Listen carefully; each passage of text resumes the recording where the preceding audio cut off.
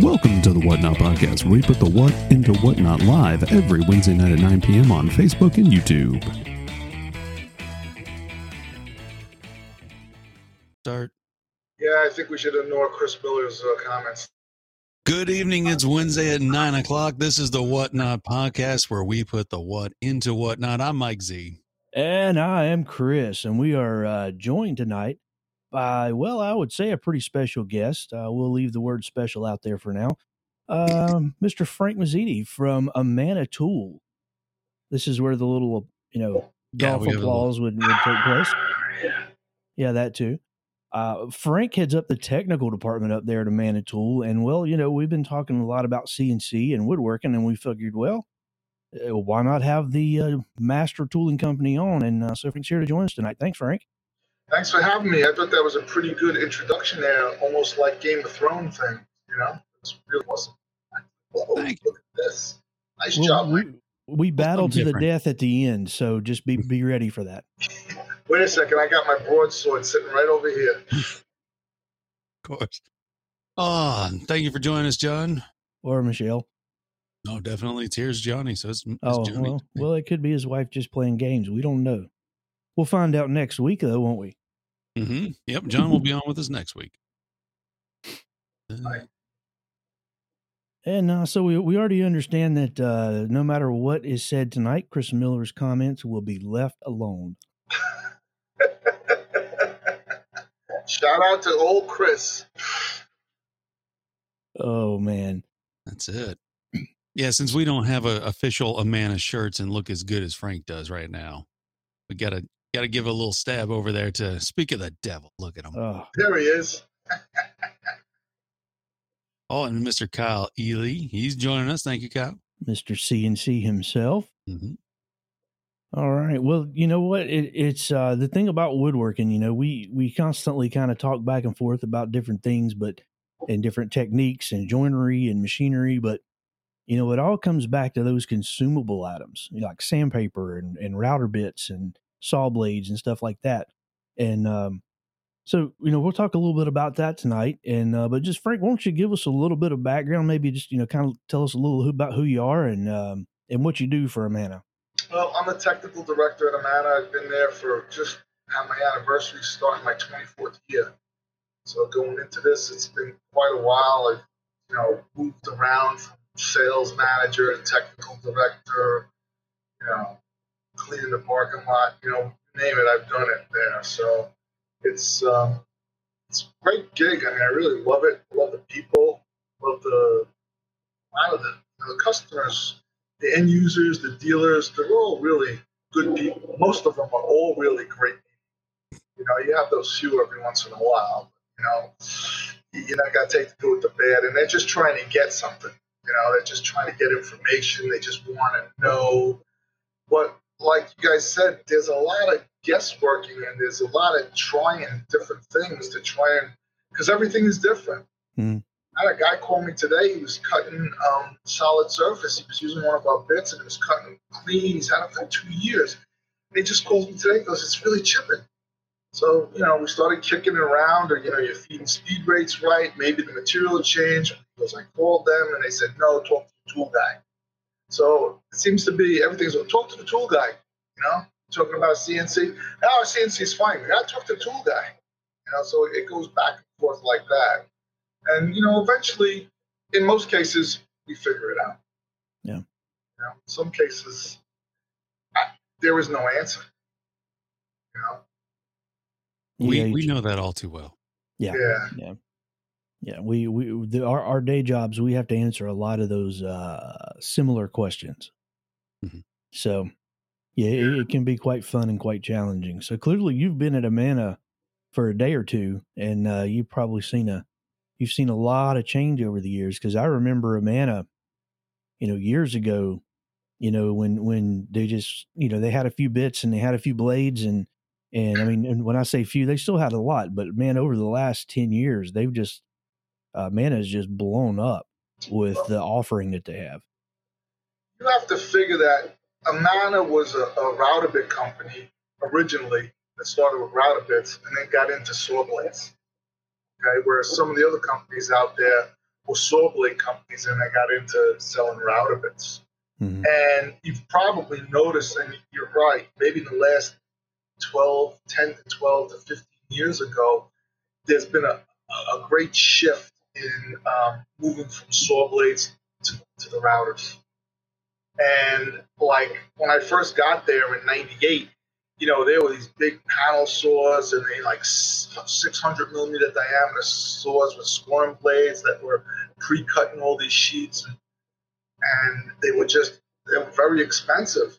And then you came along, to start the CNC came around, so they didn't need all those big blades anymore. So now you just got half-inch spiral bits, zipping around, nesting, and things like that. So people found that, wow, less waste, less material waste, and they can just keep going on, and they can nest the stuff, and they get more pieces out of that.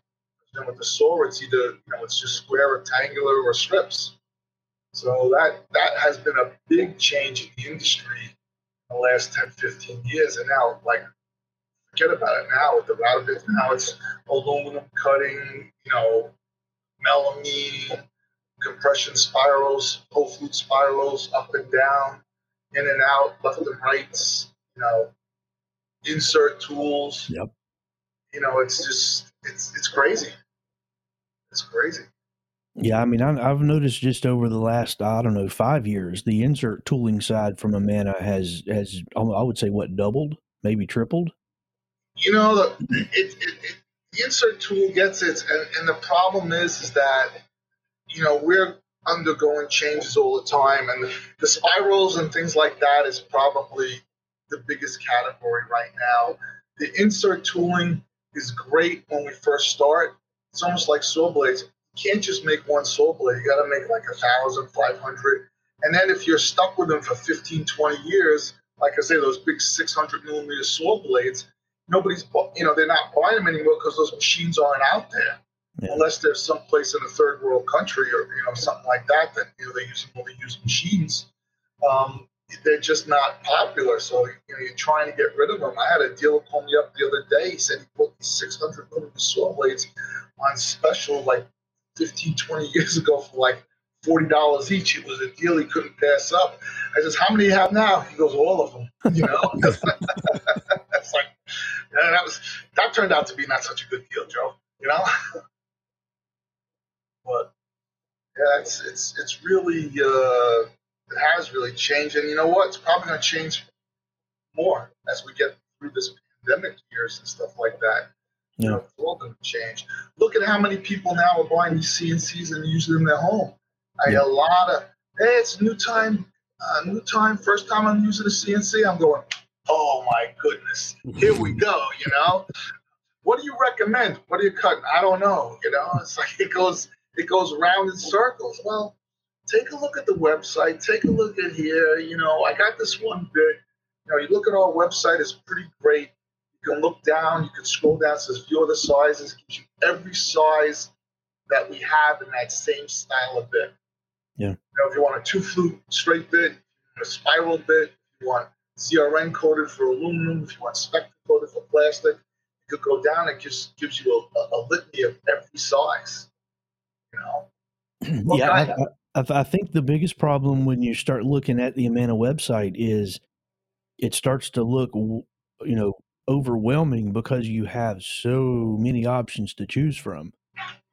And you got everybody under the sun saying, oh, well, you need this starter kit or that starter kit, or, and it gets very convoluted. And so, sometimes people just need to think about, okay, what are you going to cut, and start from there. If you're going to cut multiple things, then work around. But yeah, it's we get that a lot with sandpaper during our day job. Mm-hmm. Yeah, people are used to going to the hardware store and picking up looking at bits and there's one option, or looking at discs and there's one option, and they come to a company that's designed for specialty woodworking, and they just can't comprehend why there would be so many options. And you're right with that. And when you've been in a place for a long time, I've forgotten more than I remember, because you go through all this stuff, and the guy's like, I guess to them it's overwhelming, but I'm looking at this all day long. Sometimes with all the different reps that you have, they're repping sandpaper, they're repping glue, they're repping paint, they're repping,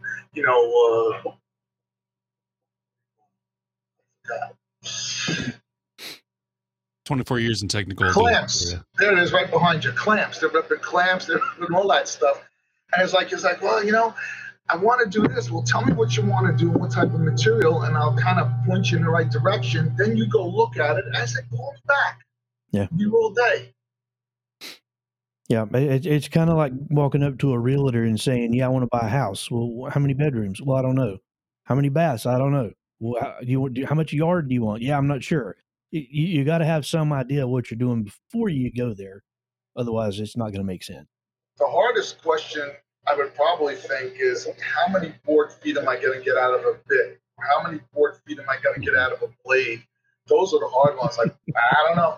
What kind of saw do you have? What kind of this do you have? What kind of are you a fast pusher, a slow pusher? Are you using a power feeder?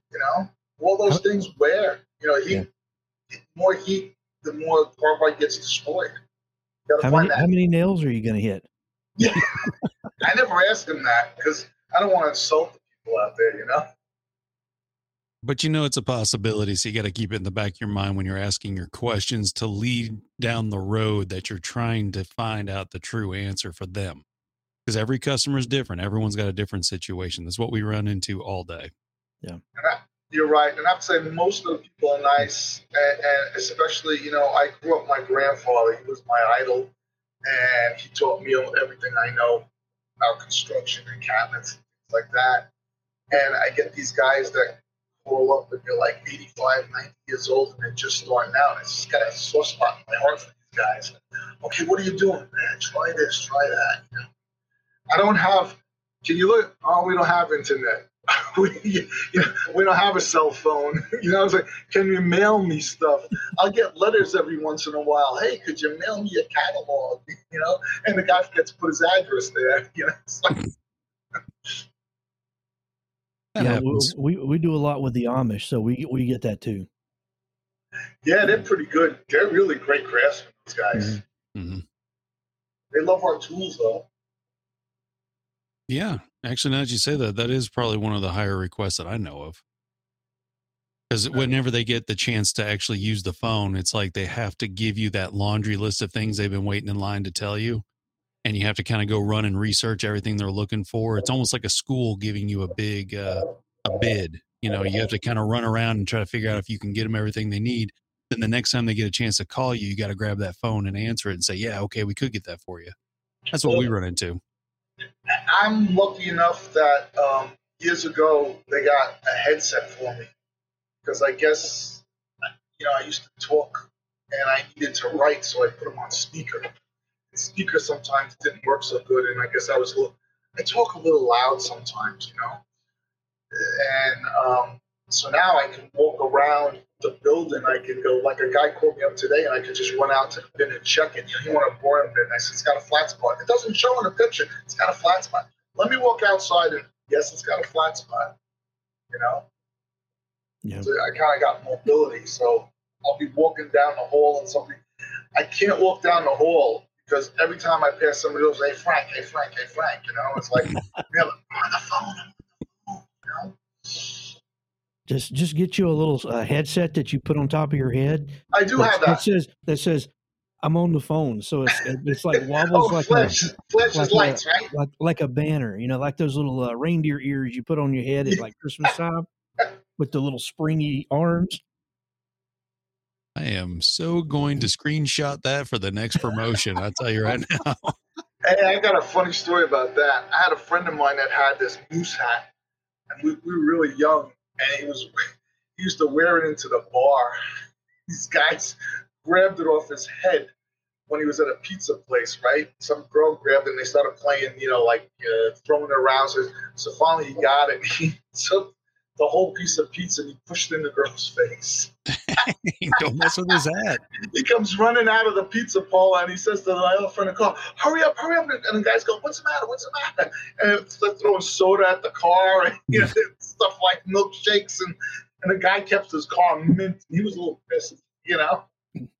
Well, Oh my Live long goodness. enough, you got these stupid stories of when you were a kid. You know, I wasn't there. That's Yeah. how that one Okay. goes. Yeah. That's the guy. Yeah. As a matter of fact, that was the guy who just called me before. The shoes guy. The shoes guy. That's it. We've been talking a lot about different things over the past few weeks, and you guys, you've maintained really good quality and continuity with your product.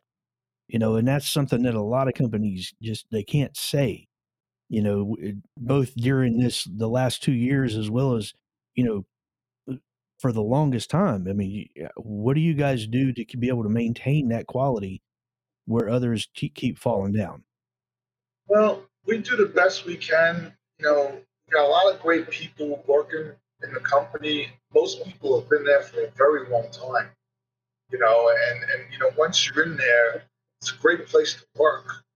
The owners are great. The people that work there are great. And I get a call from a guy that had a bit, and you go around. I can't read the shank. I don't read the part number or Wolf or something like that. Send me a picture or something like that. You go through the book, and the bit that he bought in 1998, 1988, its specifications are the same. Mm-hmm. It's for the woodworking tools that we've had for a long time. The raised panels and things like that. So there's not too much deviation in that at all. Right. So we try and keep that all together. So if a guy was doing something, building a kitchen, and now 20 years later needs to match something, it's pretty much going to match, spot on. And then we have all the new stuff. The problem we run into is that certain things have gone out of, I don't say gone out of style, but they're not using them anymore, and that we're always innovating. As you can see, I can tell you what you said all the CNC bits, spirals, compression spirals, upcut, downcut, all those bits are just keeping increasing inside. Plastic bits, aluminum bits, ACM bits, for alpha bond, die bond. Mm-hmm. And the ones that haven't really increased that much are woodworking bits. Right. It's like, for, casing bits and like raised crown molding bits and things like that. They're all the same size. They're all the same things. And, and like I say, I got them, we have to manufacture it at least, 100 pieces to 250, 500 pieces minimum to keep the price in the ballpark. Right. And if that's going to last us, 15 years, we're not going to do it. Right. Mm-hmm. When these other companies go out of, there are a couple companies that gone out of business a while back, and you couldn't get the parts anymore. And we started making. I took a poll of about 6 or 7 dealers throughout the whole United States, and I said, "What's the most popular bit you sell?" These Morrison bits. Mm-hmm. And we went around, and then I said, "Okay, look, can you buy 15, 25, 100 of them, whatever." And then, when I polled, if everybody says, yeah, we'll buy 25, so now you get about 200. So I was able to keep the price down, and, we made them. They still buy. Some of them, not as much as before. Because a lot of these, the other problem is a lot of these dealers, COVID hurt a lot of stores. Mm-hmm. COVID hurt a lot of mom and pop stores. COVID hurt a lot of sharpening shops. I don't know if you realize it. Guys, local sharpeners, that they retired and they don't have a son. The son's a doctor or a lawyer and he doesn't want to get into carbide dust all day long. They're out of business. Then you had all these venture capitalist guy come in and buy all these different dealers. They came in and they bought saw sharpeners, they bought tool stores, they bought all these up. They combine them together, and then they started selling off pieces. Mm-hmm. So now it's like it's getting harder and harder to find a decent sharpener to sharpen your router bits or saw bits. A lot of guys tell me to just chuck them away. Which is good business for you in a way, though. Well, when I went to the show, I was selling sword plates in there. It's like, hey, listen, break all the bits you want because we'll make a lot more. It's like, and the guy says, I got 5 routers. You can never have enough routers. Buy another one. You don't have a 3.25, 3.5 horsepower water cable. Buy it. Shuts their out of business. Yeah, good luck with that. I was about to say, yeah. You dropped the wrong name. Yeah, that was a name for industry, but forever. But now it's like you can't even find them. So, I have to tell you, I don't think I would have ever seen that day coming. Being in woodworking as long as I have, I don't think I'd ever would have seen Porter Cable not being a household wood shop name. That's that's out of business. It's no longer there. That blows my mind. I started my tools. People laugh at me. My tools are Rockwell. That was wrong with that. Porter Cable, and even Black & Decker was a name. I have a Black & Decker router. It was my grandfather's. It's only 1/4-inch shank, but it's like it was the precursor that Bosch made it. The 2 good handles on the side. Mm-hmm. Well, that was back when you had a tool manufacturer. They put pride behind their work. Right. And then the everything sort of started venturing into China, and it went downhill from there. But that's a topic for another day. But and we've noticed that because of what we do and the people we talk with a lot with our customers, clearly some of your competitors or some of your it's not even really competitors. Some of the people who also offer tooling in the industry, they must be switching over to an inferior grade of carbide, or lightening up on their standards as far as their specs that the bits must be met prior to leaving their building. Because we've noticed an influx of people with complaints on quality and sharpness and accuracy and I mean, even me, I've experienced that on the CNC where the other bits that I've used from different manufacturers that the shank was 8 to 10 thousandths less than what it was supposed to be, and that's not good. Yeah. I haven't really heard too much of that, which I guess is okay. I mean, but it's hard to get people to work now too. Mm-hmm. There's problems filling the warehouses, like people in the warehouse. When I first started, I was a young guy, now I'm the old guy. But it's like customer service. Now it's more order entry. And they don't know because they're not. They just don't know. Mm-hmm. You know what I mean? It's like when you grow up, but I'll say there's a lot of young kids who are really getting into woodworking. I have a nephew that he's a pharmacist and he's a teacher too at a college, but he got into woodworking a few years ago. He actually stole my table saw. He was pissed at that. But anyway, and he's done some. He got into turning too, so now he's got a second lathe and he's making pens and he's doing stuff, which is great. It's probably the genes of the blood and family, I think. But he's a smart kid. But it's and there's a lot of guys that try. I see my neighbor next door. He's gotten into he's doing his house and stuff. It's everybody they're learning. And now with YouTube, I mean, I never looked at YouTube. How to do this, how to fix that, fix your car, do all this. You can find anything you want now on YouTube. Mm-hmm. I just hope you find the right guy. Yeah, that's the thing that's kind of challenging sometimes. Yeah. You might watch 4 or 5 until you find someone who actually knows a bit more about the subject than just, I kind of fixed it with a hammer. My father used to kick the washing machine and start it up. Oh, it's good now, honey. And then you've got a lot of those folks who have a big YouTube channel or whatever, and they don't really have original content. They're just repeating what others have done. So yeah, I haven't got into that too much. I should try and look at some. I always wanted to do something like here's what you shouldn't do. This is the mistakes that everybody makes. Don't do this. Like start a podcast.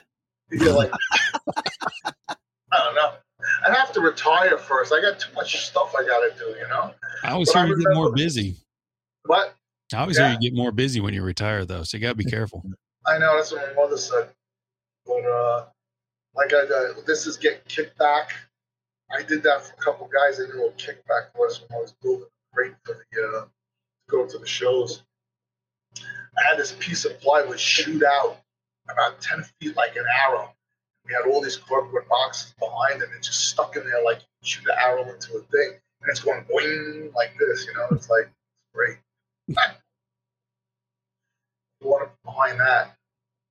I like the premise on that, though. What not to do with Frank. Mm-hmm.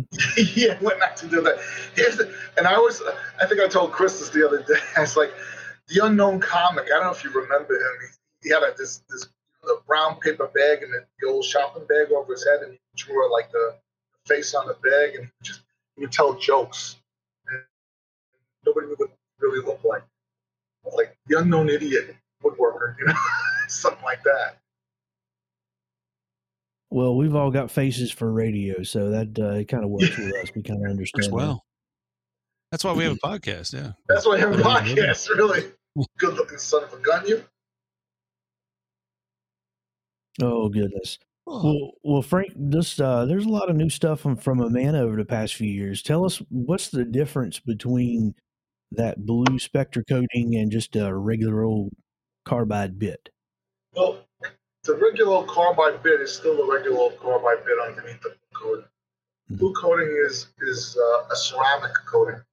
So they coated it with ceramic, and there you go.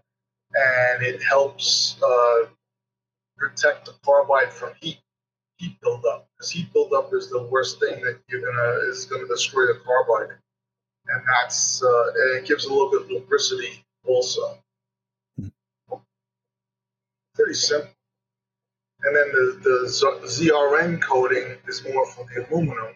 So that gives a little bit more lubricity as you're cutting the aluminum, and it helps, cut down on the wear and the heat buildup of the carbide, so that makes the bit last longer there also. So yeah, there is an advantage to that blue and the ZRN. So I mean, I can attest personally the Spectra coated bits. They do last considerably longer than the normal standard carbide without the coating. Yeah, we had a guy that when we first came out, we gave him some bits, and this guy had built 2 CNC machines by himself, and he's a manufacturer of the radiant heat, and I guess he was making the troughs to put the radiant piping in. Mm-hmm. And he says he ran that, and he says the blue ones lasted, the Spectra lasted about 5 times longer than the regular one. Well, we didn't want to put 5 times because if it came up at 4.5, people would be blowing up some like 2.5 times. So that worked out. That worked out well. That was a home run. Yeah, I mean, I use quite a bit of the bits in my own shop. Anytime I get a chance, I prefer the Amana line because I can trust that the bit's going to be what it says it is, and I know the performance that I get out of it. So, we're just not having you on because you're just some tool guy.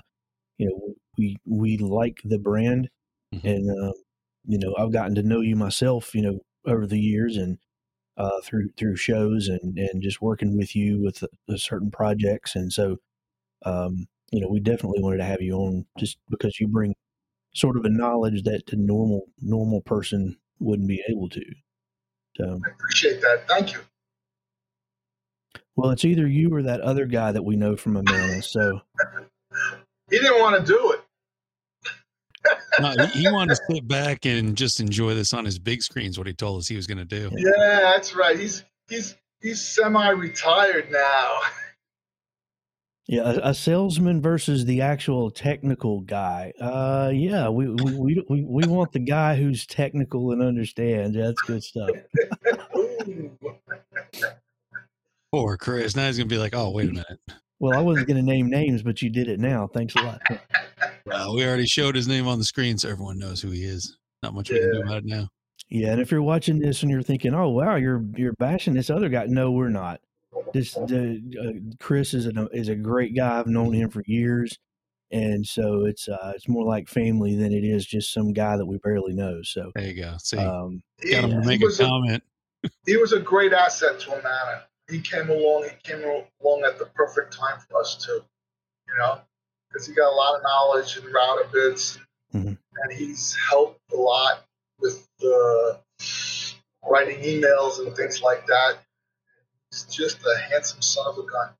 That he is. That he is. So you've turned him into a secretary. That's what you've done. If he's writing out all your emails, you've turned him into a secretary. No, he's not writing my emails. He's writing his emails. He's writing his emails to me.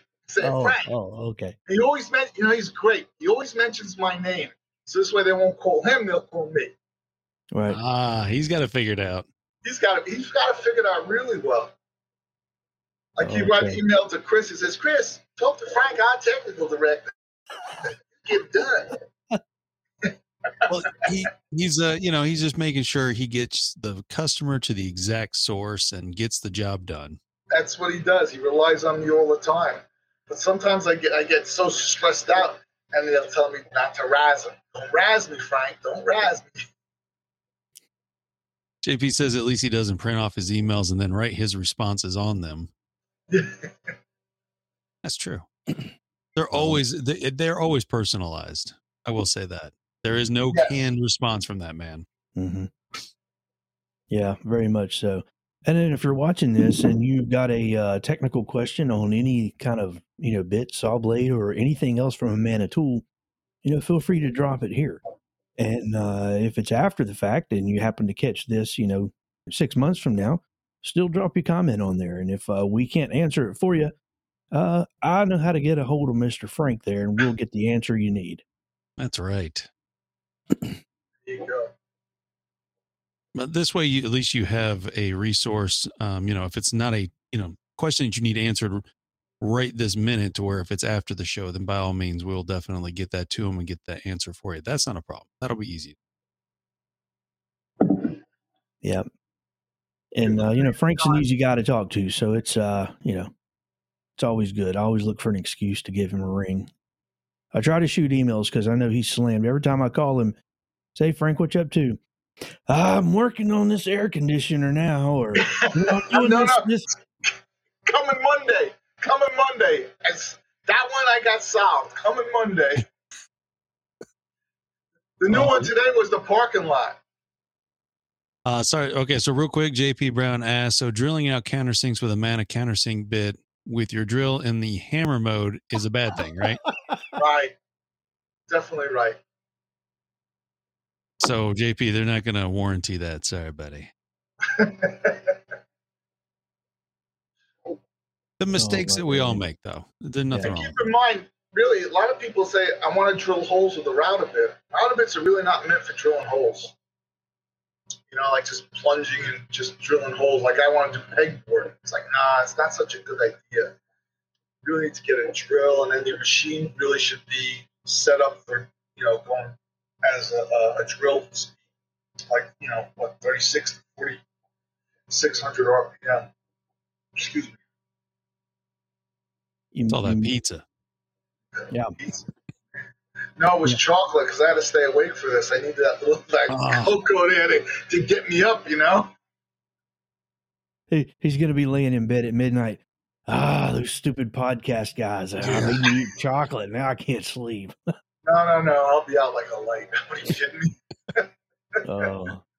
Yeah. You talked about drilling. I just invested in a bunch of bits to do just that. And I'm still working on my design to do an official test. I bought a lot of dowel drills and the adapter from you guys, so I'm looking forward to getting that test out there on the shop and seeing how that transpires. And depending upon the material you cut, you might want to peck it a little bit too. Mm-hmm. Yeah. So let's see. We have some solid carbide drill bits for drilling aluminum, I think. Well, I don't know if you saw those. They're a little bit different. Right? Plastic is a different story. The geometry for plastic drilling is different than the angle of the bit changes. Speaking of differences, so the AGE by Amana rail and bit set, JP says he has this. What's the difference from that set and the standard sets? Well, pretty much the amount of stuff is made in Israel. AGE is German. Is German-made saw blades and bits. So basically, I would say the AGE is a little bit less expensive. And what I used to say is that we do more inspection tests with Amana than we do with the other lines. And Amana was always industrial. All right. AGE would have been contractor, homeowner, like Timberline was like that also. And I mean, really, like we need 3 router bit lines because if somebody doesn't want to pay $40 for a bit, then they'll pay $35 for a bit, then they'll pay $20 for a bit or whatever it is. And the reason for that is that when you're working in a shop in an industrial application, you got one guy working on a bit, he stays in the box, and that's good. If for AGE you got a contracting job and they forgot to put like a windowsill edge on a windowsill, so the guy's going to buy a round over bit, like a 3-inch radius round over bit, then after that he's going to drop in his toolbox, and that's his for the rest of his life, where the contractor or the owner just paid for it. Mm-hmm. So, but they're still good. They're all made to the manufacturer. They're all made to the specs, the amount of specs are bits. So a lot of times you can find some of the bits if you're doing a one-off project that you're not going to use it again. You probably get away with buying an AGE bit or an Amana bit or a Timberline bit. I'm sorry, and you can get away with it. So to have a lifetime bit, you would look at something like an Amana, pay a little bit more. Definitely. Is the carbide going to be different? What's going to make it to be a lifetime bit versus a contractor bit? Well, the carbide will be a little bit different grade of carbide, micrograin carbide, and probably like the steel, pretty much. I really don't know exactly what goes in, and I shouldn't say that I don't know, but it's what goes into that stuff. I know that I've been to the factory, and when they do the inspection tests, they might bypass some little thing that they'll look at the amount of one 10 times, and they'll look at the AGEs at a different factory, and they'll look at it maybe 5 times, something like that, just to make sure. You might get a little imperfection, but we're pretty tight on inspections, and really not too much. The worst thing that happens is sometimes they put the wrong bit or they'll mark the wrong bit. I'll get that once. They'll put a different part number on a bit, and the cut length is supposed to be 1.5 inches. It ends up being 1.25 inches. So instead of being a 45/420, it's a 45/418, something like that. And they're like, "Oops!" So you'll get like a box of those. That's an easy fix. Mm-hmm. Take care of that. That's a good question, JP. Thank you for that. And and sometimes the grind is different. Where Amana might have a radial grind, and the Timberline might have a straight grind. Back grind. So you'll get more speed out of one than the other. The other one will go faster. Something like that. There's a lot of different intricacies, especially with the relief angles. If you look at some of the spirals for plastic, the old spirals for plastic and aluminum, you see there's a lot of relief angles. Yeah. Well, you got to make those where they'll not only evacuate the chips, but also leave the edge where it's not all gnarly. Especially if it's an upcut bit. Typically those are going to leave the top surface a little worse, but the way you have to design those is even on an upcut bit, you're getting a very clear shear on the edge and a nice clean result on the top. Right, and the coating also helps on that too. Mm-hmm. Well, I hope come tomorrow you're still employed. Who, me? Yeah, because it just said that JP said, "Man, Frank just went to town on that question." Thanks, Frank. Is that a good one? All right, glad I could help. That's a good thing. Yeah. Well, we know that there's certain things that you're able to say, and some things where you don't know whether you should say it or not, because you're on the inside of certain things that might be trade secrets that we have zero clue are. Because we know there's certain No, are in they that. don't let me know. Oh, It's easy to tell, you know. That's why he didn't know what that one steel was and what the grades. Yeah, you and weren't all that. exactly sure. Yeah, I don't know what's No, in no, that no. I pit wasn't mix, sure. but Microvein, carbide, C4, C3, C2, C1, blast off, right? Chris Miller has a good one. Answer why you might need an upcut instead of a downcut. Hey, Chris, that's a great question. Why don't you answer that yourself? Hey, Chris, why don't you look back about 2 episodes? I think we covered that. Well, for those who aren't here, there you go. Upcut pulls the chips up and out. Downcut pushes them down towards the table and the spool board, so you won't get chipping on the top, and hopefully the spool board will protect it so you won't get chipping on the bottom. There you go. And the compression does both at the same time. Right. But remember, with compression, you always have to go on the first pass deeper than the upcut portion of the bit. So if you want to go, like, say you have a 1/2 inch bit and you want to go down 1/4 inch, you want to use a mortising compression because the upcut portion of that might be only 1/8 of an inch or 3/16. But you got to go below that depth of cut because otherwise it's going to chip the top anyway. Interesting. Yeah, I get this question quite a bit whenever I have a customer saying they're using using an upcut bit in a router table, and it gets confusing when you say your upcut pulls the shavings up and your downcut pushes the shavings down. Well, when you invert that router, it throws people's mind off. So one of the ways I've kind of started talking to customers about that concept is up towards the router. So no matter which way you have the router, it's pulling the shavings towards the router as an upcut, or down is pushing it away from the router.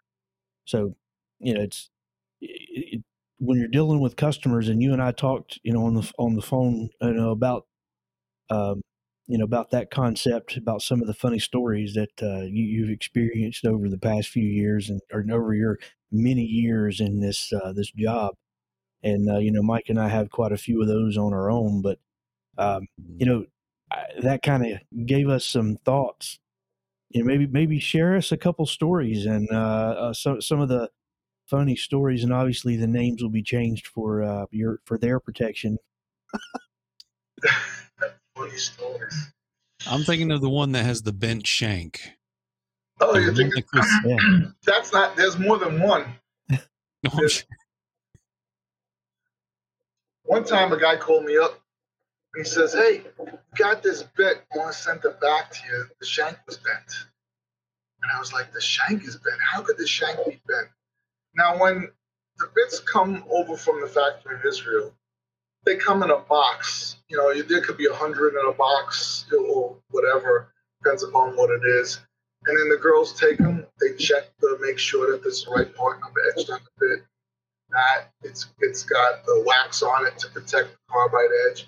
It goes into a pouch. They put the part number on the pouch so everything matches up. It goes into a bin, and then naturally in the warehouse bin, the location comes out when the ticket picks. It goes on. The girl checks it out, puts it on a line. It's a procedure how it works in the matter. And then it goes on a line, and it comes down, and then the packer pulls it, and he checks it to make sure that there's the right bit. And the part number, and then he counts to how many, puts it in a box, puts it in the bag, wraps it up. We got the bit, and then they put it in the package, and then the label goes on and goes out the door. Guy sends a bit back, and I'm looking at the package. The package looks brand new. The shank is bent at a 45-degree angle. And I'm looking at this, and I'm saying to myself, wax is still on it. He says, "That's the way we got it." So I call him back. I says, "You sure you didn't drop this when you put it in the router?" "Yeah, I kind of did." It's like, okay, that's all right. You do it long enough, you can figure out you can be kind of a detective. Yeah. I have another one of a 3/4 inch shank that I guess it was an insert tool, and the guy never checked it to make sure that the inserts were tight or whatever, or somebody must have changed inserts. He put it in the machine, the CNC, and he turned the CNC on. It threw the knife out. Oh, It was actually a high-speed steel knife. It's a long time ago. It threw the knife out, and I guess it wobbled, right? The shank bent at a 45-degree angle, and he sent it back to me. He sent it back with the collet and the nut, but not the tool holder. So I pulled the bit out of the collet, and on the bit, when it bent, the steel on the shank was embedded into the fins of the collet. oh, And I saved that because I was like, this is great. How could this happen? Well, I figured out how it happened. So is it a souvenir somewhere in the shop, or did you have to send it back? No, it's in my office. Yeah, that's awesome. I should have brought it. When he retires, that's the paperweight that's going home with him. No. I got too many paperweights around here. Look, here's one. That's a rock from Crazy Horse, South Dakota. Are you allowed to take that for good luck? I paid for it. Oh, then you're good to go. Yeah, I paid for it. Yeah, there was a guy outside with a long jacket, and he said, "Hey, I got a rock if you're interested." And he bought it for $10. Yeah, Crazy Horse. They were pretty good with that. They had a whole bin there, and it's like they just asked for a donation. So you throw $10 in the box, you take a rock or two. I think I just figured out Frank's retirement plan. What's that? Just sit out there with a box and, hey, give me a donation. I'll give you a rock. Give me a donation. JP said, what is the preferred method of removing the wax from a new bit? Oh, JP. I usually take my fingernail and take it off. Some people just put it on the router and just hit it with a piece of wood and it flies off. But, I prefer to just take a knife and cut it off. Very carefully. That'll work. That's usually what I do is just, razor blade straight down and then just peel it enough to get the bone broken. Just watch your fingers because, man, I had a nasty cut when I slipped off one time and put a nasty cut on my finger. Yeah, I see a comparison video in your future, JP. You said, okay, Frank said we could just tear it off. He said we could cut it off, or he said we could just run it on wood and see what happened. So I see a future video in your in there for what not to do. Test. What not to do with Frank? Yeah, JP's going to test what not to do. He's going to time it, and he's going to run it in slow motion so he can say officially, okay, this is the fastest method. This is the method that worked best, and this is the method you don't want to try. Yeah, the easiest one is to do is like usually there's a method like when you have a round over bit, I go around and cut the circle off the bottom first, and then I run the razor blade down along the carbide on each side, and then you'll just peel right off. Oh, there you go. Any tips for storing or organizing bits from Mr. Kyle Ely? Man, you could do a lot with that, You could have a drawer, you could put little, holes in it. I don't like the fact of putting it in plastic or wood because if it gets damp in there, the wood swells and then it's hard to pull them out, and that's another way to cut your fingers. But you can put them in a drawer and line them up, stack them. Sometimes you can go on a shelf. Kaizen foam. So is there any rusting issues? Like as far as the shanks, I mean, is there anything to, okay, so JP Brown's in Mississippi, so he's going to have a little bit more humidity. Yes. So basically, after he uses his router bit, I would say just put a little oil on it, because the oil from your fingers, like if you hold that bit for a while, if he does, the oil from your fingers, you put it down, even on a saw blade, you'll get a fingerprint on a saw blade because the oil will go there. So usually you take a little oil in a spray bottle and, I'll wipe the blade down and put it back in the box. I prefer the blades in the box as opposed to the blades in the clamshell because it's a good place to store them. There you go. And I did that on purpose. Yes, I know. You're from Alabama. Alabama. I've been to Alabama. Auburn University. I was going to say, Hincey Auburn. That's why I like to mess with him. He's from Auburn? No, he just has that on his profile picture there. Yeah, you should be in Alabama fan. 1971. That was the first gas shortage. We drove from New York. I had a friend of mine going to school there. That precedes Mike and I, so we don't know of that gas shortage. Heard about it, seen the pictures in the history books. Now, but JP said he graduated from Auburn, so. Attaboy. Go War Eagles. So many ways I could have taken that. I'll just let that ride. Yeah. I'll leave JP alone. He's a good guy. So, all right. Is there any other questions out there? Got to be a nice guy to listen to you guys. Well, he's just patient. Oh, is he good? Yeah. Yeah. He just says War Eagle, my friend. Attaboy. Hey, he's got a little tiger there, too. Nice. Yeah, I'll leave that for you. There you go. Yep. I always figured that was his real day job, was a mascot, but then I learned it wasn't. He's an IT. Well, I thought that was Clemson. Oh, I know better than that one. Oh, my goodness. Well, what else we got for you, Frank? Anybody got any other questions? I don't know, man. Some funny stories? Yeah. Patience, he just ignores us. We're used to that. I'm married. I've got 3 daughters, so I'm used to being ignored for a long time now. So. I got to return a saw blade that broke in half. It was burnt to a crisp. I just like, it's like, what did you do with this thing? You know, it's like, you'd be surprised at what people try and do. So how exactly did it break in half and burn? It was, he heated it up. It was like blue black. Oh, wow. It heated up and it split. You know, I never saw that before in my life. Wow. You know, He was trying to make a knife out of it. I could understand it and then failed at it or whatever, but actually, reason. I did have a dealer that was a saw sharpener, but he made knives. He was from Alaska, and he was on that Forged in Fire, and he won like with the 3 guys there. Cool. You know, I thought that was pretty cool. Nice guy. And I was like, yeah, you charge you $600 for a knife.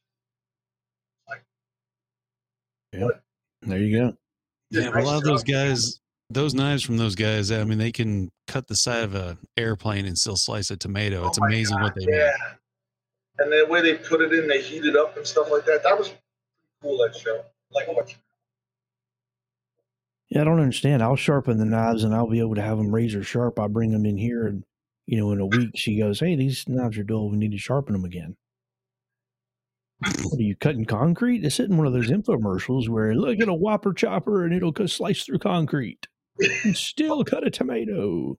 Why don't ours do that? Where is Amana's next trade show appearance? We were just talking about this off air. Probably, we're hoping it's going to be Atlanta. There you go. You heard it here first. Next August, I think it is. Next August? Okay. Yeah, this past July was AWFS in Vegas, and then what's next year? The even years, the shows is the International Woodworking Fair is in Atlanta, and then on the odd years it's the AWFS show in Vegas. So, yep, IWF would be August next year. Yeah, it's usually like the 3rd week of August. Okay, so since you've been working these shows a long time, which do you like better on the West Coast? Do you like it better in Vegas or like it better when it was in California? Oh, really? I'd probably say I liked California a lot at the beginning because everything was close, and all of us stayed in those 2 hotels there. The Marriott, I can't remember what the other one. We stayed in the other one. It's a Hilton or what? And you know, all the vendors, all the other sales guys, you know, you'd all see me in the bar and you know, bits, dinner and stuff like that. Vegas is really I like Vegas though, because I always used to stay at the Hilton, which was the Westgate or that, because you could walk to the show. First time I went, I had to stay at the Flamingo. First year that it was there, and the problem is I'm the show coordinator, so I had to get there early and set it up, and I had to stay late and take it down. And I remember that first year, I was like, I'm never doing this again, because by the time I got my stuff, it was like 2 in the morning. And I had to find thank God there was one taxi cab outside. He must have been waiting for me. And he had took me back to the hotel because I wasn't going to ride the tram back. And I'm from New York, but I was just like, I was so tired. It just didn't work out. And back then, I remember one Atlanta show, I didn't get my crate or my box until 1:30 in the morning. And it was just, everything was closed. It was like, I don't like any shows, to be honest. It's like, it was pretty difficult to do that. And the only reason is that when I first started with Amana, we did a show in McCormick. It was the hardware show. So we had packed up. I was a sales guy at the time, and packed up the show, and then we're never going to get the box. So we figured, let's go back to the hotel, get some dinner, and then we'll come back early in the morning before our plane, pack it up. When we got back there early in the morning, half of the booth was gone. Half of the tools were gone. So, and the owner, his see fit, kind of like, really not at me, was the guy who was my position before I was. And after that, VP Sales says, you don't want to lose any more tools. I said, all right, well, this is the case then. So, and then I used to let everybody, once we got packed up, like some of the sales guys, I would let them go home. Like they'd take the red eye that night. But I always stayed because I had to make sure that, because I never knew what time we were going to get, the stuff. It had gotten better over the years, and I streamlined it a lot better so that, I would make sure my booth, I could hide certain stuff underneath so that while they were putting up the carpets, we could pack all the bits so they wouldn't, get chipped or anything like that. And then when the crate came around, we had made a crate, and it was great. And I just shoved everything in there, and I locked the door and sent it back. The crate, we were diagonally across from one of our competitors, and the crate got sent to our crate got sent to his place, got put on his truck. Now, I don't know if that was a ploy. They didn't open it up, but one of the guy called me up and says, hey, Frank, you got your crate? I said, yeah, just send it back yellow freight. Thanks a lot. He says, next time I see you, I'll buy you a beer. Very happy. I was like, and most of us, we're all friendly with each other. But, look, everybody's got to eat, right? So. Chris and I talked about that one time, just the whole trade show circuit. It's a circus behind the curtain. All the different people who are coming in there doing carpets, doing curtains, doing booth separation, making sure you have your badges. I mean, there's just so much going on that the people who attend it have no idea. And then as a trades show person, loading up, securing, putting it all away, like you're trying to do it as fast as you can. But at the same time, you got to work around other people and where they're at the same time. Well, those people that set the show up, man, they're working all year now to get to IWF. So, they put in a lot. They get to the show like in Vegas. I know I've gotten to know a lot of the people that do the shows. And they would be there a week and a half before, a week and a half after, and plus a week of the show. So they're there for a whole month, because they got to make sure everything is perfect and everything is going boom. Because there's a lot of logistics to put these shows on. So I didn't get the booths and this and that. I didn't get the right table. I ordered a round table. You gave me a square table. Oh yeah. Then you got, I had power. I had 220 power. There's so many things that go into just to fill out the paperwork. It's pretty crazy. And then they come around and says, "Hey, you didn't buy power." Well, I must have forgotten. Oh, are you sure? I'll have to go look for my contract. I don't know where I put it. It's somewhere here. Yeah. You know, I'd have a binder with me of all the things that I paid for. Hey, John, you didn't buy power. This guy's complaining that we didn't pay for power. What's going on? He said the check's in the mail. I don't know what's happening. That is the truth. And then they're like, well, if you want power, it's an extra $500 or whatever. And it's like, oh, no, I got the paperwork somewhere. Let me find it. Yeah. Like, trade show fun. Yeah, and it's like, well, how much power do I need to power my booth? Well, you know, now with LEDs, you don't need that much anymore either. True. Very true. Give me one strip, you know? Yep. Then you take 2 extension cords in there, and then all of a sudden, I can't remember when it first started, there was no cell phones. So nobody had to plug their cell phone or iPad in, you know? Mm-hmm. Oh, then they wanted to get you for the computer so you could check your inventory. And, you know, then the cell phone case, they would call in the office. And it's like, that's the other thing, too, at the shows, we're not selling to the end users. Mm-hmm. But all the end users come by and they want to see the product. Can I get this here? Just go over there behind the curtain. You know, see that guy, Joe. See the wizard over there. You know? Oh, man. But, and then who smoked and who didn't smoke? Frank, you got to find me a booth close to where I can smoke. Don't worry, I'll take care of it. You know, it's like, so then behind the curtain, there was a little room that you put the boxes in, and a guy being there smoking, and you could see the smoke just coming out like a chimney. What's going on back there? Don't worry about it. No need to see that guy. Don't worry about that guy. Yeah. Or they come by and go, where's that? He's out having a smoke. Where is he? He's out having a bathroom. He never showed up for the whole show, but we just told him he wasn't here. You know, he's here, but he's around someplace. Yeah, we just saw him not too long ago.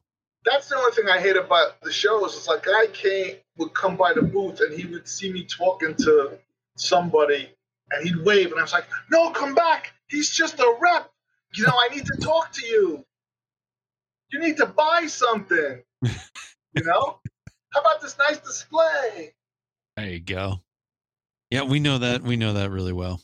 As far as you're talking to someone, it could be friendly. It's not necessarily a sales position. Right. And then, yeah, you see somebody and they wave and it's like, okay, I'll catch you next round. Mm-hmm. I'll be back tomorrow. They never come back. Yeah. Or they do, but it's like 2:00 in the afternoon because they decided to stay up way too late the night before. Then they forgot what it was they came to talk to you about. Yeah, I've had that a couple times. One time came by at the end of the show as we're packing up. And I was really pissed. And I wanted to get all this stuff packed up because I tell you, the first maybe 10 years, I don't think we used to go to the staff the show. I never made the closing party. I never got to eat dinner. You know what I mean? At the end of the night, it's like, you know, I just want to make sure all my stuff was packed in the box and everything was safe. Got my labels on the box and I got my stuff into the papers to hand in and, you know, it was all said and done. And a guy comes by and he's talking about, and he was never going to buy anything. He was just one of those guys, you know? Mm-hmm. And he wanted to know, like, okay, you know, what iron, where did the iron come out of the ground for this saw blade? You know, something like that. It's almost like I got a friend who's an engineer working on power plants, and they had to have where the minerals came out of the ground for everything that they made to put into the power plant. I mean, it's like this thick of, you know, like resources so they could like find out all the history if there was a failure or something like that. It's pretty intense stuff. That and building hospitals is real hard. There's so much mechanical in the hospital. The air and electric and all that other stuff. That's pretty intense. But I tell you, like I said, customers are always nice, people are nice, and you know, you never know what you're gonna get every day. And you know, even if a guy is not like comes across tough and stuff, you know, you can just calm him down the heartbeat, tell him a joke or something like that. One time a guy called me up and he was doing a style and rail door and he was going on, it's off 0.0002. Finally, after talking to him for 15, 20 minutes, I said, you wouldn't happen to be an engineer, would you? There was like 10 seconds of silence, and the guy starts laughing. He goes, how did you know that? I said, well, you're from Connecticut. You probably work for Pratt Whitney. He goes, I did. I says, he goes, I'm over designing this, aren't I? I says, you are over designing. And we had a good laugh after that, because wood shrinks, expands. It's like It's gonna be okay. You're gonna be all right. Yeah, no, we've run into that quite a bit as far as someone, trying to get these joints to match up with absolutely no lines. Right. And they're doing it on the edge grain and they're doing it widthwise on something. And Chris and I have to have such a calming way to say, well, wood moves, to engineers who aren't thinking that. They're thinking, no, it's going to be this way. It's always going to come out exact. And it's like, 5 months later, they're all breaking. Why are they breaking? What did I do wrong? And it's like, well, wood moves. And they just don't think of it that way. Engineers overshoot that one. I 100% agree with that. Well, I got the cabinet builders and you look at like a door, and it goes like this, right? It's like, it shouldn't be this much of a gap. What moves? Not that much, That's what they make wood filler for. That's right. Just leave it out in the sun for a few hours. It'll dry out. Yeah. What's your moisture content here? 8% or 4%? Well, it started out at 25. Yeah. I just got it out of the flood. We had a flood here the other day, Yeah. Oh, yeah, that would explain why everything's doing what it's doing. But so as a technical person, what is your go-to starting question whenever you get on the phone with a customer, they have an issue? What is your first question to start your line of questioning in your flow chart? I'm sorry, what was your name? Oh, good to know you. Thank you for calling. And then we say, so tell me, what's the part number you're using? Well, it depends. They'll start talking right through a lot, So I was like, I usually answer the phone, hi, this is Frank. How may I help you? Well, good morning, good afternoon, Mm-hmm. And they'll start, hey, I got this. And then when he takes a pause, I'm like, sorry, what was your name? Okay, now what was the part number? Just to get them going. Start it that way. There you go. Yeah. Oh, I'm sorry. I'm not the guy you need to talk to. Let me get you. It's Chris Miller. How'd you get my name? Chris Miller told me to call you. He said you'd be the one to answer all my questions. So I was like, did I talk to you? I was like, when did you call? Yesterday. I'm sorry I wasn't here, but I guess you got me now. What can I do for you? And then we got the problem now is not that the problem. Now we have an issue now is that it's not only the phone calls, it's the emails. Mm-hmm. And the emails are and I'm the slowest typer in the world, but and a lot of times I was like, just send me your phone number or call me, because I can't be typing 1,000 words just to get one question. Mm-hmm. I like to speak to the guy because I get more information out of speaking to him, and they're more free to talk to me about it and tell me exactly what the problem is instead of going back and forth email, because then and then the girl will be like, Frank, line 2, this thing, so you keep going. Like, well, just put them on hold and hang on. It was really hard during the pandemic when I had to work from home for a couple of weeks or months. It was horrible because everything got transferred to my cell phone. I couldn't put anybody on hold. And, if I needed a dimension, I'd have to call, one of the guys in the office because there's only one guy in the office. And if he was busy doing something else, and it's like, I don't know how hard it was like that. It's like, you're calling somebody, they're busy working, but, they don't get back to you for an hour. And I'm sitting here saying, I got to get back to this guy because I really like to get everybody an answer right then and there. So this way it's not going back and forth. Yeah. The email ones are a little bit harder because the questions now, the questions are getting more into, I'm in your veteran program and I'm, we're doing this and why are you having this and why is this and why is that? And I didn't do the veteran program, so I'm not able to get in there. That's one thing I can't do. So I said, we need an IT guy that can answer the veteran stuff.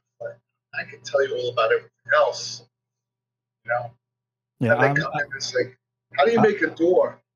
Yeah. There's a video on YouTube. Just Google how to make a raised panel door, and it'll give you 1,000 options to choose from. They don't really like that. I gotta, kind of tell them. They call Frank. They want him to know. Kyle says, does Frank have an email so we can send follow-up questions? And JP Brown says he's an IT guy. Yeah. No, I'm not. Oh, you'd be surprised on a tech guy that calling me for all the computer stuff. I'm like, no, that's not me. They think when they say technical, it's Right. like for the phones and the computer, and we want Magento and this and that. Like, what's Magento? I don't know what that is. Well, let's see. I've got a question. How many appliance phone calls do you get? I have to say, I've probably gotten 3 in the last couple of months, and I've gone a couple of years without getting any. Wow. But lately I've gotten 3 in the last couple of months, which is kind of funny. But I would probably say that maybe I've gotten less than 10 since I've been there.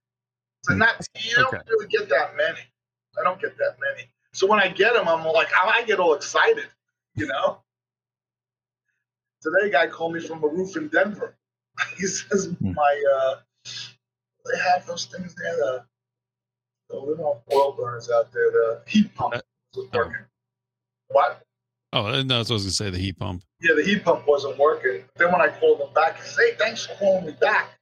So we got into talking about heat pumps.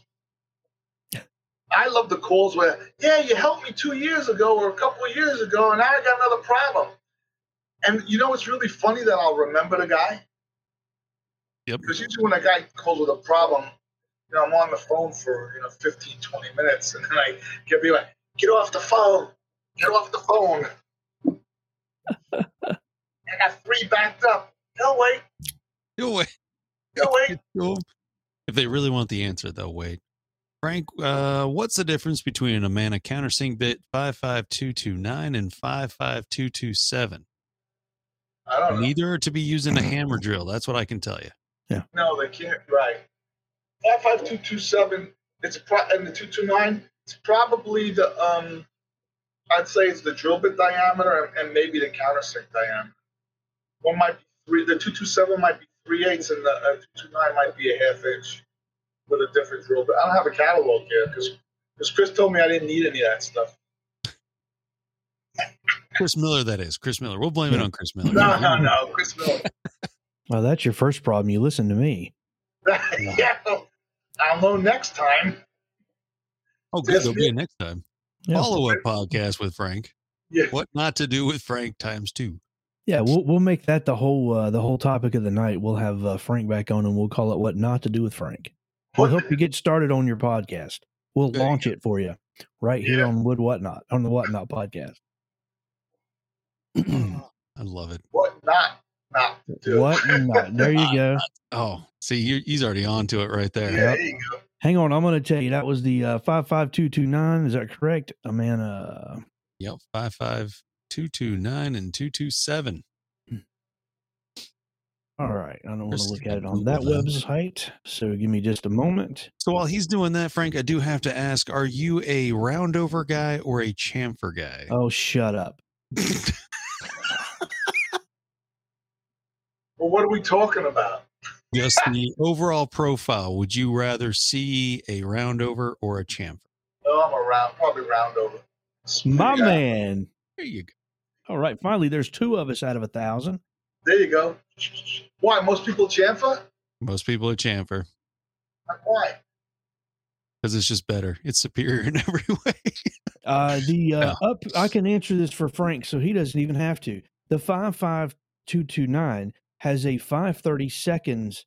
It's a 3/8 by 530 seconds. The 55227 is a 3/8 by 1/8. There's a different drill bit. Yep, he said different drill bit size, different diameter. There you go. There you go. So I got you back, Frank. You Is it redeemed it with tapered? Is it round over. tapered or slow spiral?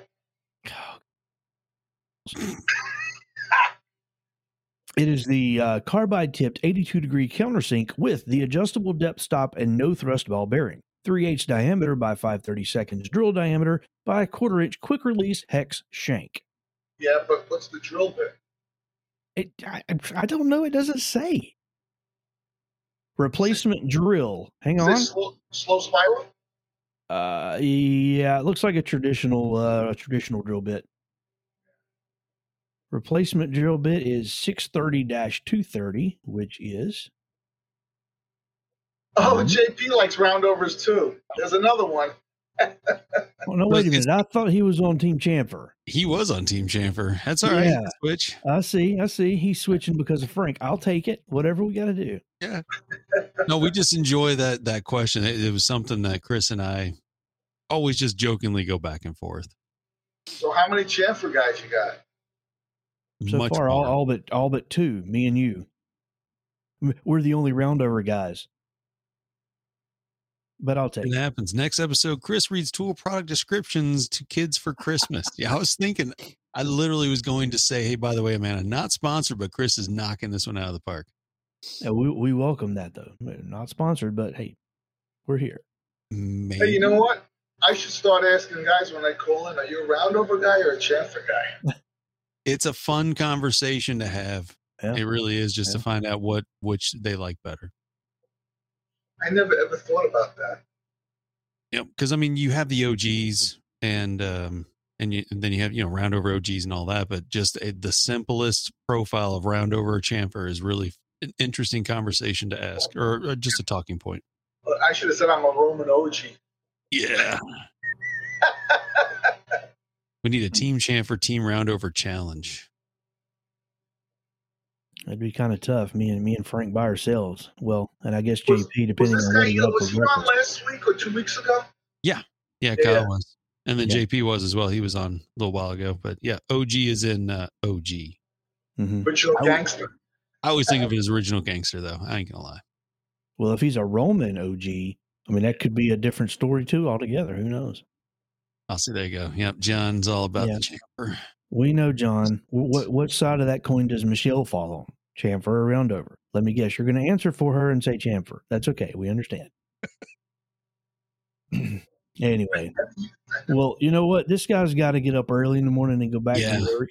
Well, I can't sleep. I can't sleep now because now this roundover chamfer thing is like, how about just a straight saw cut? You know what I mean? Jesus, straight down the middle. He's going to be laying in bed tonight, just thinking, well, am I really a team roundover? Am I a V groove kind of guy? There you go. That would be chamfer. I would count that as chamfer. How about a double roundover? Nice. Be okay if you went with OG. Yep. So yeah, we'll find out. If you want to find out if Frank changes his mind, tune in next week. Yeah, really. Where's Chris Miller? Did he answer that question? No, he probably fell asleep. Chris Miller, all he does is pin turning. Cove. There you go. That's a good one. That was a good one. So, well, I tell you what, this has been fun. I really enjoyed it. And this is kind of, we didn't want it to be like 100% all Mr. Technical, blah, blah, blah. We like to just, relax a little bit and chat it up. And we appreciate you sharing some stories and coming on and hanging out with us tonight, Frank. Well, I appreciate you guys having me. Listen, I'm going to go look tomorrow and see which we sell more of, chamfer bits or roundovers. There we go. That's going to answer it for us. Wait a second now. The other thing is, I probably 3/8 radius roundover is probably the, you know what? It's probably why I said when I first started working for Amana, I went into Woodworkers Warehouse. Remember that company? Mm-hmm. Golf Day and Woodworkers Warehouse. They were based out of Boston. I can't remember what the other name of the Trend Lines it was called. Did you know them? Remember them? I know Joe that worked in the store from Boston. He mentioned Woodworkers Warehouse. So anyway, this guy had like a rack of all 3/8 radius roundovers with a 1/4 inch shank from every manufacturer, like all different colors. I thought that was a cool idea. That is a cool idea. So I started collecting them because because I was like, You so drill that's why I holes like in. roundovers. I guess that was it, because that was the most popular roundover bit back in '98. You could drill holes in all your rocks and have them displayed on top of inside your rock there. So you could have your rock on your desk and your roundover on top of it. No. I have a nice 1-inch thick acrylic block. Probably all rusted now. I don't even know where they have. They're probably buried in my garage somewhere. I probably used them for something. There you go. I was gonna say you probably went out the door for $1 to the next person who came in line. Nah. I know where they are. They're in the closet over there. Chris Miller goes with a roundover.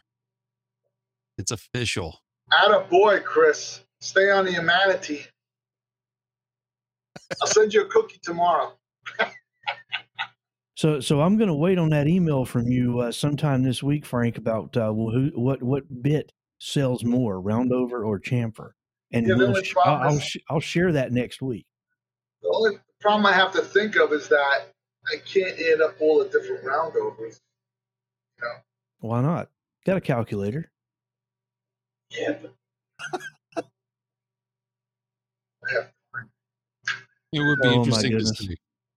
It'd be interesting to see, but what's chamfer? 45, 30, 60, 11 and a half? Do you have a preference? As long as it's chamfer. Now it's all the chamfer bits. Yeah, see, that's where it kind of throws a. I wouldn't honestly. I don't think I would include a V. I think it has to have that bearing to make it a true chamfer. A bearing bit, right? So we've got bearing chamfer, a bearing roundover. All right. No. Write that down on my little pad of things to do tomorrow. His boss is going to come by his office and be like, "What are you doing?" I need to find out if it's chamfer or roundover is number one. Chris wanted to say, "Hey, you going to tell him?" I was like, "Nope." It's like, "Nope." Well, you could go in and ask your boss and say, "Hey, I was talking with the guys last night, and he knows me, so just say, hey, he had this question. Maybe you can answer it, and then put that on to him and let him answer that question." Hey, what's the most popular bit we sell, chamfer or roundover? I'd probably say roundover. In woodworking? Roundover. Yeah. In woodworking, probably so. Because a roundover doubles as a roundover and a step round.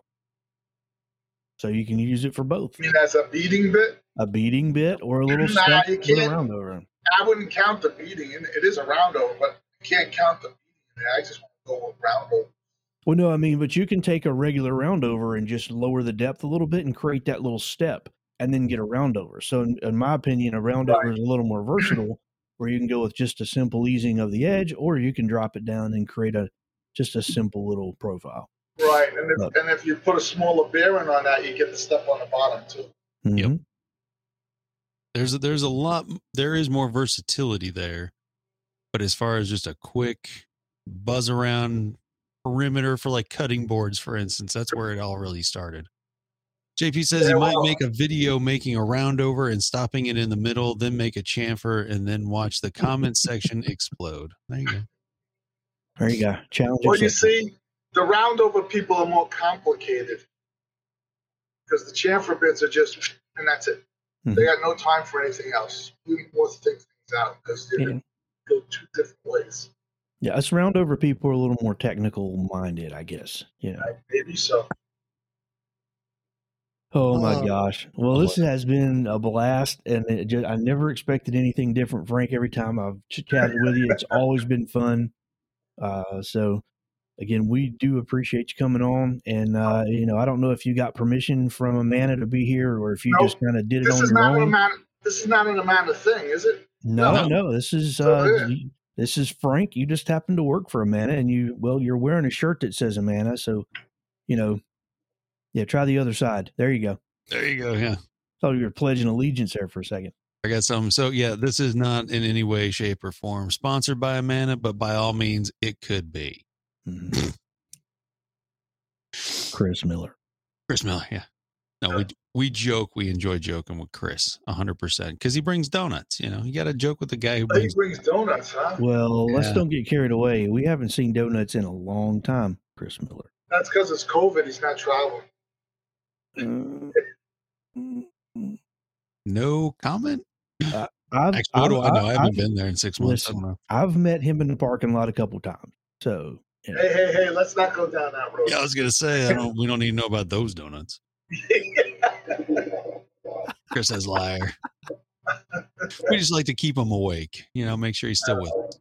No, the last time I saw him, he came in. He looked like he lost about 40 pounds and barely fit into his clothes anymore. He's working out, hanging out all over him. He probably went to a concert. Ask him how the concert was. Maybe Okay. I don't want to know. Oh no, starting tomorrow. I think tomorrow he's going to some concert. Well, now we know more information, Christmas. He's off tomorrow. We won't hold that over your head. That's why he's staying up so late. Maybe that's it. You're right. Well, again, Frank from Amana Tool, thank you for joining us. We really do appreciate it. I've had a lot of fun. First time I've ever met you, so I've had a blast. Next time you want to talk about something other than roundabouts or saw blades, just call. We will. We're going to have you on in a short time, and we're going to have that episode called "What Not to Do with Frank" and whatnot. What not to do. What not to do. Stay away from knots. Boys, we appreciate you guys. Take it easy, guys. Have a safe day tomorrow. All right. You Thanks too. for everything. Thank you, Frank. Have a good night, everyone, and thank you for joining us. Thank you. Bye-bye.